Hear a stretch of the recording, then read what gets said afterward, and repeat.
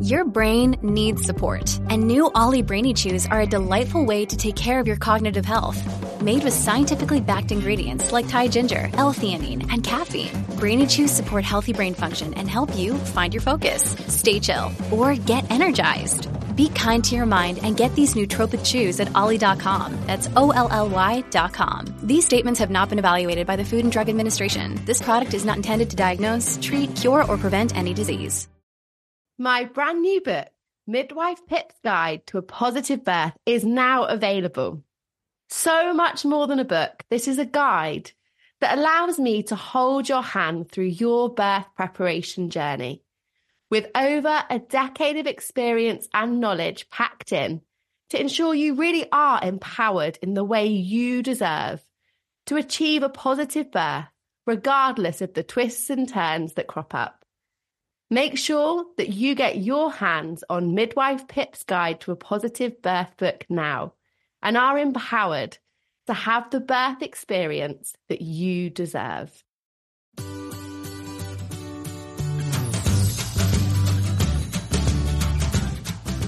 Hello, I'm Midwife Pip, and welcome to the Midwife Pip podcast, the home of honest, expert chats. My mission is to provide you with the very best support and information through pregnancy, birth, and beyond with my online courses over at midwifepip.com. And as a podcast listener, I'm also offering you an exclusive 15% off all my online courses using code podcast15. With no further ado, let's get chatting. Infant feeding is one of the first things on a new parent's mind. It is such a fundamental part of the fourth trimester. Whether you choose to breastfeed, combination feed, or formula feed, you and your baby are learning a whole new skill that can take a little time and patience to get to grips with. Knowing what to expect, how to work out if your feeding journey is going well, and common conditions to keep an eye out for, such as jaundice, can make you feel more confident and prepared as you navigate the early weeks with your little one. On this week's episode, I am joined by the wonderful Dr. Shriti Nathwani. Dr. Shriti is a NHS paediatrician and host of the platform at The Children's Medic, which is linked in the episode description, so you can get lots more paediatric information and wisdom over there. Knowing there's a gap in knowledge and support that parents receive upon the arrival of their newborn, she set out to try and inform parents with evidence-based information and tips. And Dr. Shriti says that it's when she had her own son that she realised there were so many questions as a new parent and not enough support to go round, which is something I completely echo. She covers topics such as reflux, newborn stools, eczema, developmental milestones, and much, much more on both her Instagram page and her website, which is www.thechildrensmedic.com. So welcome, Shriti, and thank you so much for joining me today. I know you are one busy lady. Thank you for having me. I so echo what you said when you sent me over your kind of introduction. There is just not enough support, is there, for new parents? It is like this crazy unknown club that you're suddenly plunged into. Absolutely. And I know lots of people compare the UK with countries like France and States where they feel a little bit more supported. But ultimately, we have the NHS, which is brilliant in many ways, but also it's a resource depleted system. So where we would otherwise have, a bit more time with new parents, new mums, we don't. And that's where we're left to our own devices a bit. And it's scary, really scary. It is, isn't it? Because you so passionately want to do it right, but you're like, I have no idea what is the right thing to do. And I find that interesting. Like, obviously you're a doctor, I'm a midwife, we both had children, and we were both like, what are we doing? We don't know what we're doing. So how on earth does anyone else know what they're doing? And we know where to sort of find evidence-based and real information, but it's still just a whirlwind, isn't it? Absolutely. Now, I just wonder, with all the avenues in medicine, what made you decide to specialise in paediatrics? I'm sure this is a question you get all the time. It's actually a funny story because I wanted to be a paediatrician since the age of 8. It's like your calling in life. I was a bit of a strange 8-year-old, knowing what I wanted to do so early on. But I think I've always had sort of a connection with children and wanted to care for them and just felt at ease around them. And that then went into being in a family full of medics, and just seeing how helpful doctors can be. But ultimately, children are brilliant. They put you at ease, they're resilient. And even when they're really unwell and it's very, very sad, there's always a bit of hope because they are so strong and so resilient. And it's an energizing field to be in because they're full of energy. So it's brilliant. And that's why I chose it. I love that. And also, I guess, being a pediatric doctor, you always know whether you're doing a good job or not because children are brutally honest, aren't they? So, if you weren't a good doctor to them that day, they were going to tell you. Absolutely. I love the honesty. I love the little comments that come my way, and all will always enjoy the little cards and things that are made for us. And I think it's just honestly the sweetest thing. Oh, I love that. You've definitely found your calling in life. Now, I feel like after labor and birth, you find like you're pregnant. It's like focus is on labor and birth, getting through pregnancy, getting this baby out. But then like the next massive anxiety and that kind of wave of parenting seems to be infant feeding. And we know as healthcare professionals that almost 68% of women in the UK start breastfeeding, but by 6 weeks, that's dropped off to around 45 to 50%. How do you think we can better support parents at this time? Because I'm aware as a midwife, often the reason that women stop breastfeeding isn't that they don't want to anymore or it doesn't suit their family. It's because they've had a hiccup. It's not an easy thing to do. Breastfeeding is massively challenging. And the support, like we said earlier, isn't really there. Yeah, I think this is a really tricky question in that, as I mentioned, we are in a resource depleted system. So ideally, have your baby, you're on the ward, and you get support in those first 48 hours, someone just physically being there present, showing you with a bit of time and patience how to get your baby to latch. Now, some people may have experienced this. Some people would say no chance. I had a C-section, knew where I gave birth, so I worked at the time, but there was a lactation nurse in and around. So I specifically asked for her. I had to ask 4 or 5 times before she came. When she came, she didn't really have much time. So a lactation nurse, that's not, not all hospitals have them. That's all down to funding. It's all down to areas. Secondly, if they are there, they're going to be in high demand, and they may not have that time that you necessarily need. And then the last thing is, it's a system. They're trying to get patients in and patients out as quickly as possible. So, they try to discharge me 24 hours post a C-section. And, there's no support in the initial period. And I think that is sad, but also we have to understand that that's just how it is for now. What can we do to sort of improve that?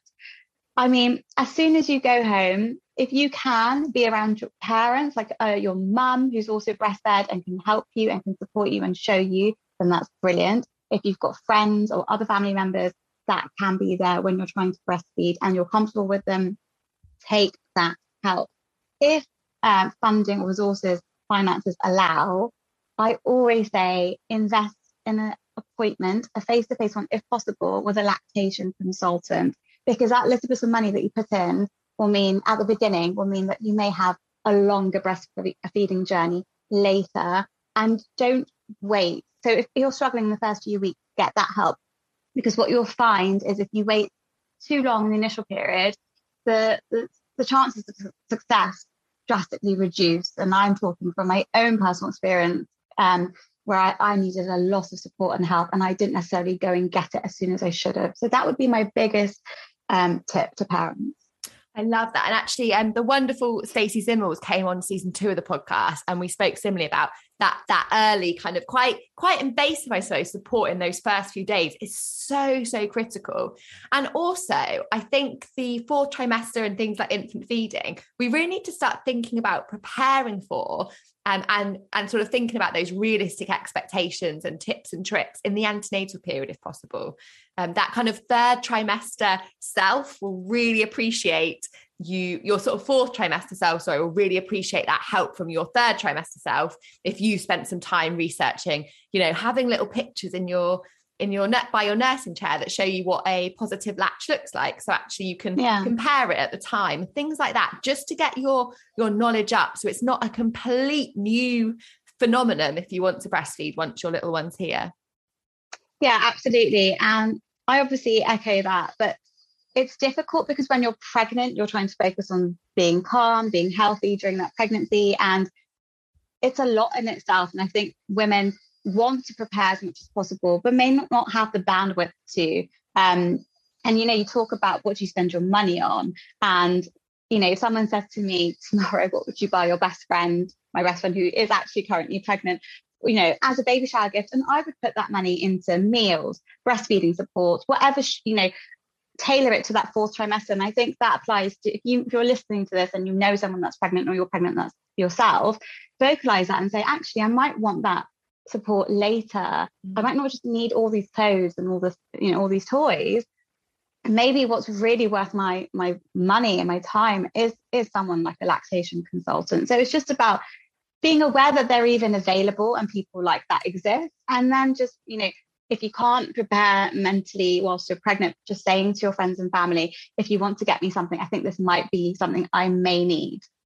Oh, I love that. That is a brilliant baby shower gift. And and everyone wants to get you something useful, don't they, when you're having a baby? Yeah. But actually, you don't need like 100 grey baby grows with matching hats, because they within 2 weeks, your baby's outgrowing them anyway. Something like that is so much more helpful. Absolutely. I love that. That's a good idea. I'm going to take that one moving forward as well.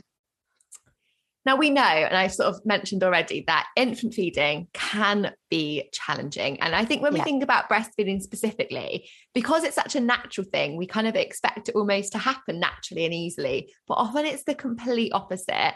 And although it is natural, it is challenging. And certainly myself, I had thankfully quite a straightforward breastfeeding journey to start with Finley.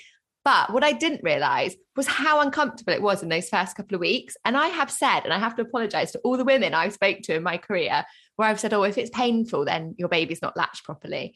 Because actually, even with a really well-latched baby, when your breasts are kind of getting used to a baby feeding every couple of hours for a really long time, that is not comfortable to start with. And that was something that really surprised me as a midwife with lots of infant feeding experience. I just wonder what some of the kind of challenges that you experience or that you've seen in your profession in those early kind of days and weeks. So what you're exactly saying is education. Why do people not talk about the fact that it may hurt? Yes, pain that lasts for a while is not normal, might indicate something's wrong. But the initial, if you're a new mum and that's the first time a baby is sucking on your nipple, I remember thinking, God, you've really got to break them in. Like they've got to go through a bit of wear and tear before, they become strong enough to handle such a strong suck, because babies have got a really good, strong suck. It's like a new pair of shoes, isn't it? You have to wear them in for a couple of weeks. And, just knowing that little snippet of information that this might hurt initially, if it does continue, then maybe something wrong, but initially it might hurt. Knowing that gives you confidence. Empowering yourself with a bit of knowledge gives you confidence. And then I would say there are lots of issues, and I'll go into them, but my main feeling in and around this is, as a new mum, I don't know why we're all feeling it, but we're all feeling quite insecure, most of us. And it doesn't take much to knock our confidence, and it doesn't take much for us to blame ourselves for something that's gone wrong or is going wrong.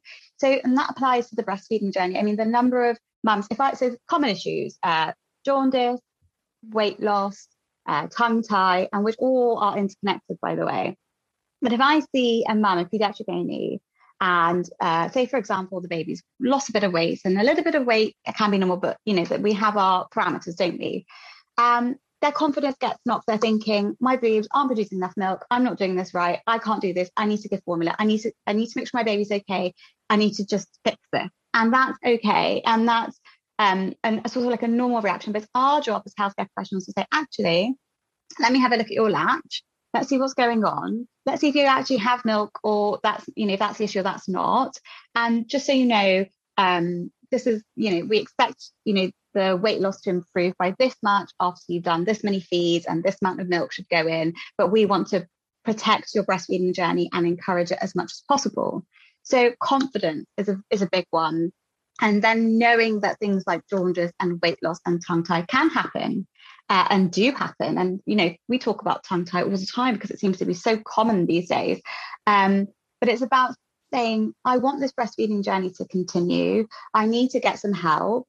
I need to see if this lactose correct. I need someone to look at the tongue properly to see if there's something that needs to be done there. And then when it comes to weight loss and jaundice, if you come, midwives and health visitors tend to refer babies into pediatric A&E. If you don't have to specify that, I want to continue breastfeeding, I need to protect that at all costs, because we usually know that and do try and maintain that. But try and be vocal. Try and say, this is what I'm doing, and I want to try and protect my breastfeeding journey. And I think those are sort of the things to look out for. And that's the way to advocate for yourself.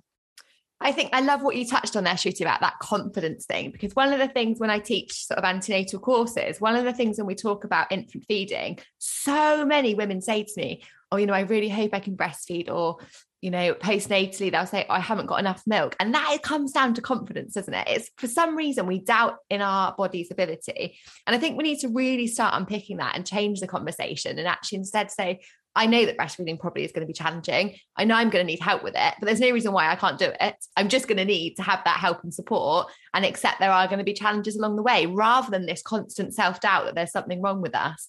Because actually the vast, vast majority of women, it's only a really small amount of women that truly don't produce enough milk to meet their baby's needs. And there's so many things we can do to encourage supply, but we just automatically think, and cluster feeding is a common one, isn't it? I don't know about you, but when I see mums who are going through that normal cluster feeding phase, they always say, oh, my baby's too hungry, I'm not producing enough milk, so I'm going to stop breastfeeding. When actually, if they knew that was completely normal physiology, they could then accept that and get through that phase and understand that's super, super, super normal and a really good sign of a healthy breastfeeding journey as opposed to a complication. We're just taking a quick pause from this episode so that I can share with you a brand that I know you're going to love as much as I do. My little Finley is growing up fast and is almost on the move, which means it's now time to start making our home safe for him. Did you know that every single week, at least one child under 5 years of age dies in an accident, 75% of which happen in their own home? I think this is terrifying. And this is why the team at Cheeky Rascals offer a variety of products that not only help make parents' lives easier, but are also the safest on the market, including brands like Love to Dream, Rocket, and the Fred Baby Proofing Safety Range, which has everything you need to keep your little one safe and your mind at ease. I want to support you to make your home safer for your little one and prevent them coming to any harm. So Cheeky Rascals are sponsoring this podcast and offering you 15% off Fred safety products using the code MidwifePip15. Yeah. And I think, what's the difference between now and years and years and years ago? And now we have that option of formula. And, there are times that formula milk will help a baby, will be so useful, will be everything that baby needs. And then there are times where you don't necessarily need to introduce it yet, and it's been introduced too early, or someone's not really listened to that mum and what her needs really are. And before you know it, top up formulas, milk feeds have been given, and that individual, just because they haven't managed to advocate, just because they're not really sure what to do, or they're not really in the know, will go with it because they're just listening to the advice in and around them. And mums want knowledge. They're not just sitting there saying, I'll just do what I'm supposed to do. They want to know why they're doing it. They want to know how they can do it better. And everyone's trying to learn. So I think correct information, evidence-based information, that's our responsibility as healthcare professionals to share that as much as possible. And I think that's why you're doing what you're doing on your page with your courses. And that's why I'm here on Instagram in all my spare free time, trying to make sure that bit of doubt, that moment as a mum where you're like, there's something wrong with me, doesn't happen, because it's an awful feeling. And new mums, it's my absolute passion, have to be protected. Yeah. Oh, I love that. That's such an important message. Now, we touched a little bit about newborn jaundice, and we know as people that work with babies, that sort of physiological newborn jaundice is quite common. Can you explain to anyone listening kind of what jaundice actually is, why it happens? Yeah. And you know what? Every time I talk about jaundice, I have to have notes up because it's complex and I need to break it down, make it simple. But ultimately, jaundice is caused by something called bilirubin, which is a breakdown product of red cells. To make it very easy for those that are listening, newborns have a lot of red cells. The turnover is high, so they break down quicker, which means that bilirubin level, which causes the yellowing of the eyes and the skin, that's higher as well. And, not many people know much about jaundice, but there's jaundice that's worrying, just to keep it simple, and then there's jaundice that's not worrying. And I think that's what we need to kind of get into a bit here today, just so you know, when you're looking at your baby, what the possible, options are, what the possible causes are. Yeah, definitely. That's really helpful. And when does the sort of normal jaundice, I suppose, become something that we are concerned about? Is there anything parents can look out for with that?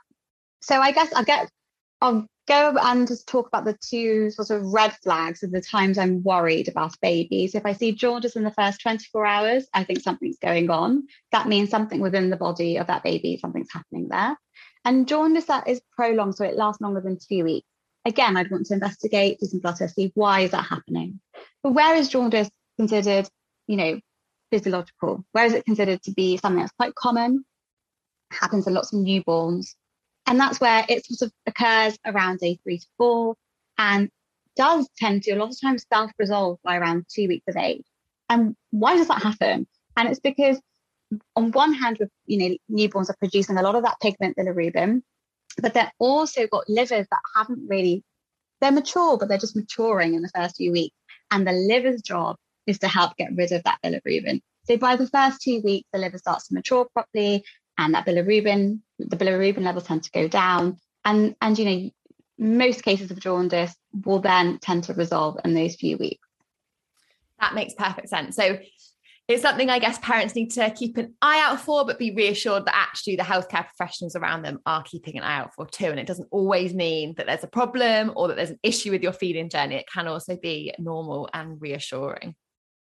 And just so you know, if you see your health visitor or midwife and they say your baby looks really jaundiced, you need to go now into paediatric A&E. I think in my normal paediatric A&E shifts will see so many babies coming in like that. Not all of them will be kept in for treatment, just because I know it's scary being sent to A&E and you're, day 2 and you're still tired from your birth and you're coming in. A&E is a very loud, confusing and scary place. So just try not to worry too much, and just know that a lot of those babies get seen to, have a quick blood test, feeding is reviewed, a bit of a history is taken, and a lot of them do tend to just come back home. That's really reassuring, especially in that postnatal period, like you say, when your hormones are all over the place. Those kind of scares are really difficult as a new mum. So that's really, really reassuring. I also wonder, Shruti, are there any things that can make a baby more likely to develop jaundice than perhaps another? Yeah. Is there anything we can do to perhaps reduce the risk of jaundice in our babies? So the jaundice that comes on in the first 24 hours and the jaundice that's prolonged after 2 weeks, that's sort of not within your control. And then physiological jaundice is just because the baby systems are a bit immature. Again, there's nothing much you can do about that. But there is a jaundice called suboptimal feeding jaundice. Now, what does that mean? That means that this usually happens in exclusively breastfed babies, and it means that they're not getting enough of the milk in. So there's a bit of undernutrition there. There's not enough in terms of calorie intake, and everything is focused around feeding, because that feeding can be the solution to the jaundice, believe it or not. And it's powerful. It's about looking at that baby and seeing, why aren't they feeding? Is that latch correct? Is mum okay? Has she got any health concerns? And just supporting that feeding journey. Are they putting baby to the breast often enough? And what we tend to say is, you got to get that baby on, and it's got to be frequent feeds. And what's happening is the more feed that's going in, the more you're helping your baby pass store and excreting that bilirubin. So you're basically flushing it out the system. That's really helpful too. And again, comes down to mums feeling confident and supported to do their feeding journey, however that might be for them. And anyone that comes on, I always ask for 3 top tips. But before I ask your top tips, I know that you run some newborn illness webinars that sound amazing. What sort of things do you touch in those? I know you've given us loads of awesome information about jaundice today, but I think for new parents, it's really useful to have a bit of an understanding about common things that might crop up. If you're struggling to lose weight, you've probably heard about weight loss medications like Wegovy or Zepbound, and you might be wondering if they're right for you. Meet PlushCare, A leading telehealth provider with doctors who are there for you day and night to partner with you in your weight loss journey. If you qualify, they can safely prescribe you medication from the comfort of your own home. To get started, visit plushcare.com/weight loss. That's plushcare.com/weight loss. plushcare.com/weight loss. Yeah, so I talk about tongue tie. I talk about things like reflux and colic because I think they're phenomenally difficult to manage and diagnose. Simple things like a temperature. We all know when a baby has a temperature, they've got an infection, but we don't all know what to do, what's worrying, even how to measure the temperature properly in the first instance. So I cover lots of those topics, and it's brilliant because I tend to do a bit of a Q&A at the end. And I've got a recording on my website that you can purchase because I know not everyone can attend webinars at fixed, times and on a specific day. That's amazing. And yeah, I think having information about things like you said, tongue tie's super, super common, isn't it? And can cause all sorts of complications to a feeding journey. So I think having the confidence about, those conversations to have to make sure you get it assessed, diagnosed, corrected if that's appropriate ahead of time is really useful too. Now, Shruti, would you be able to give us your 3 top tips? Now, I know you've probably got like 303 top tips, but let's try and keep it to 3 for any new or expectant parents for those kind of early days or weeks, either as a pediatrician or as a mum yourself. Yeah. My number 1 tip would be ask for help. And I always say this, if anyone ever asks me, that's just my go-to. If your gut instinct, which you have, it doesn't matter how early on you are as a mum, you have it, is saying something doesn't feel right, I don't feel right, or something's wrong here.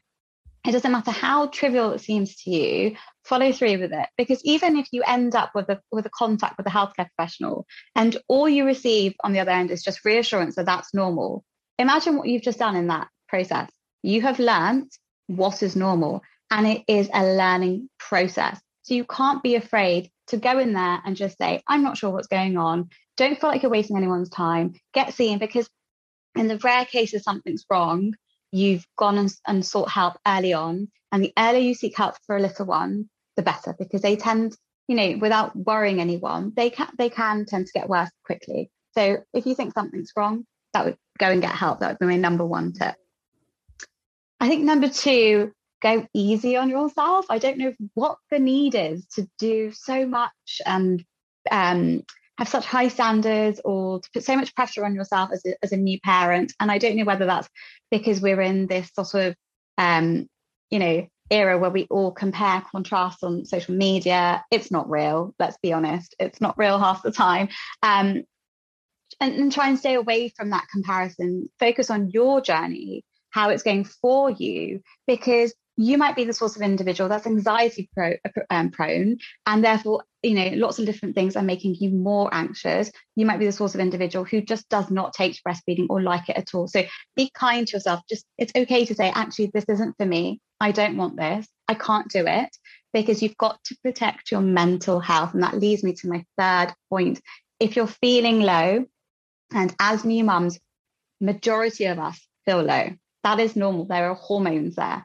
But if you're feeling low and it's persisting and it's not, it's not feeling right for you, you're having thoughts that just don't feel like you, go and get support. You are in and amongst many women that feel this way. Do not start to think something's wrong with me. This is just me.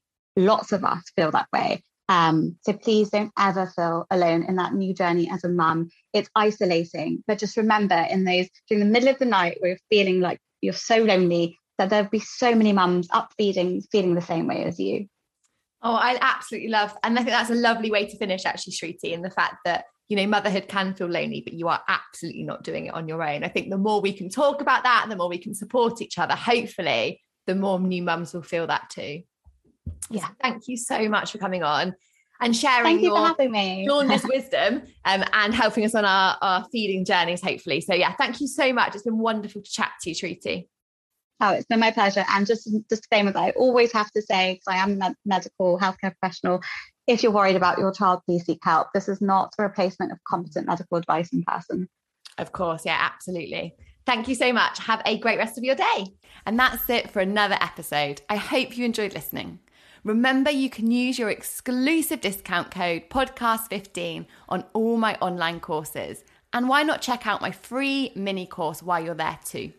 If you enjoyed listening to this episode, remember to hit subscribe so you're the first to hear about all the upcoming chats too. And I'd be immensely grateful if you could take a couple of minutes to leave me a quick podcast review too. I look forward to speaking to you again very soon.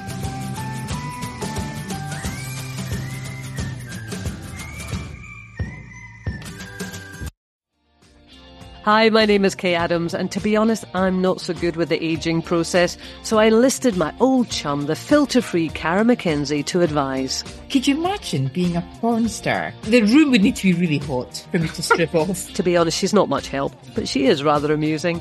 And along with some great guests, Jo Brand, Andy Oliver, Anton Du Beke, Ruth Langsford and Craig Revel-Horwood, darling, we are learning how to be 60. Listen wherever you get your podcasts.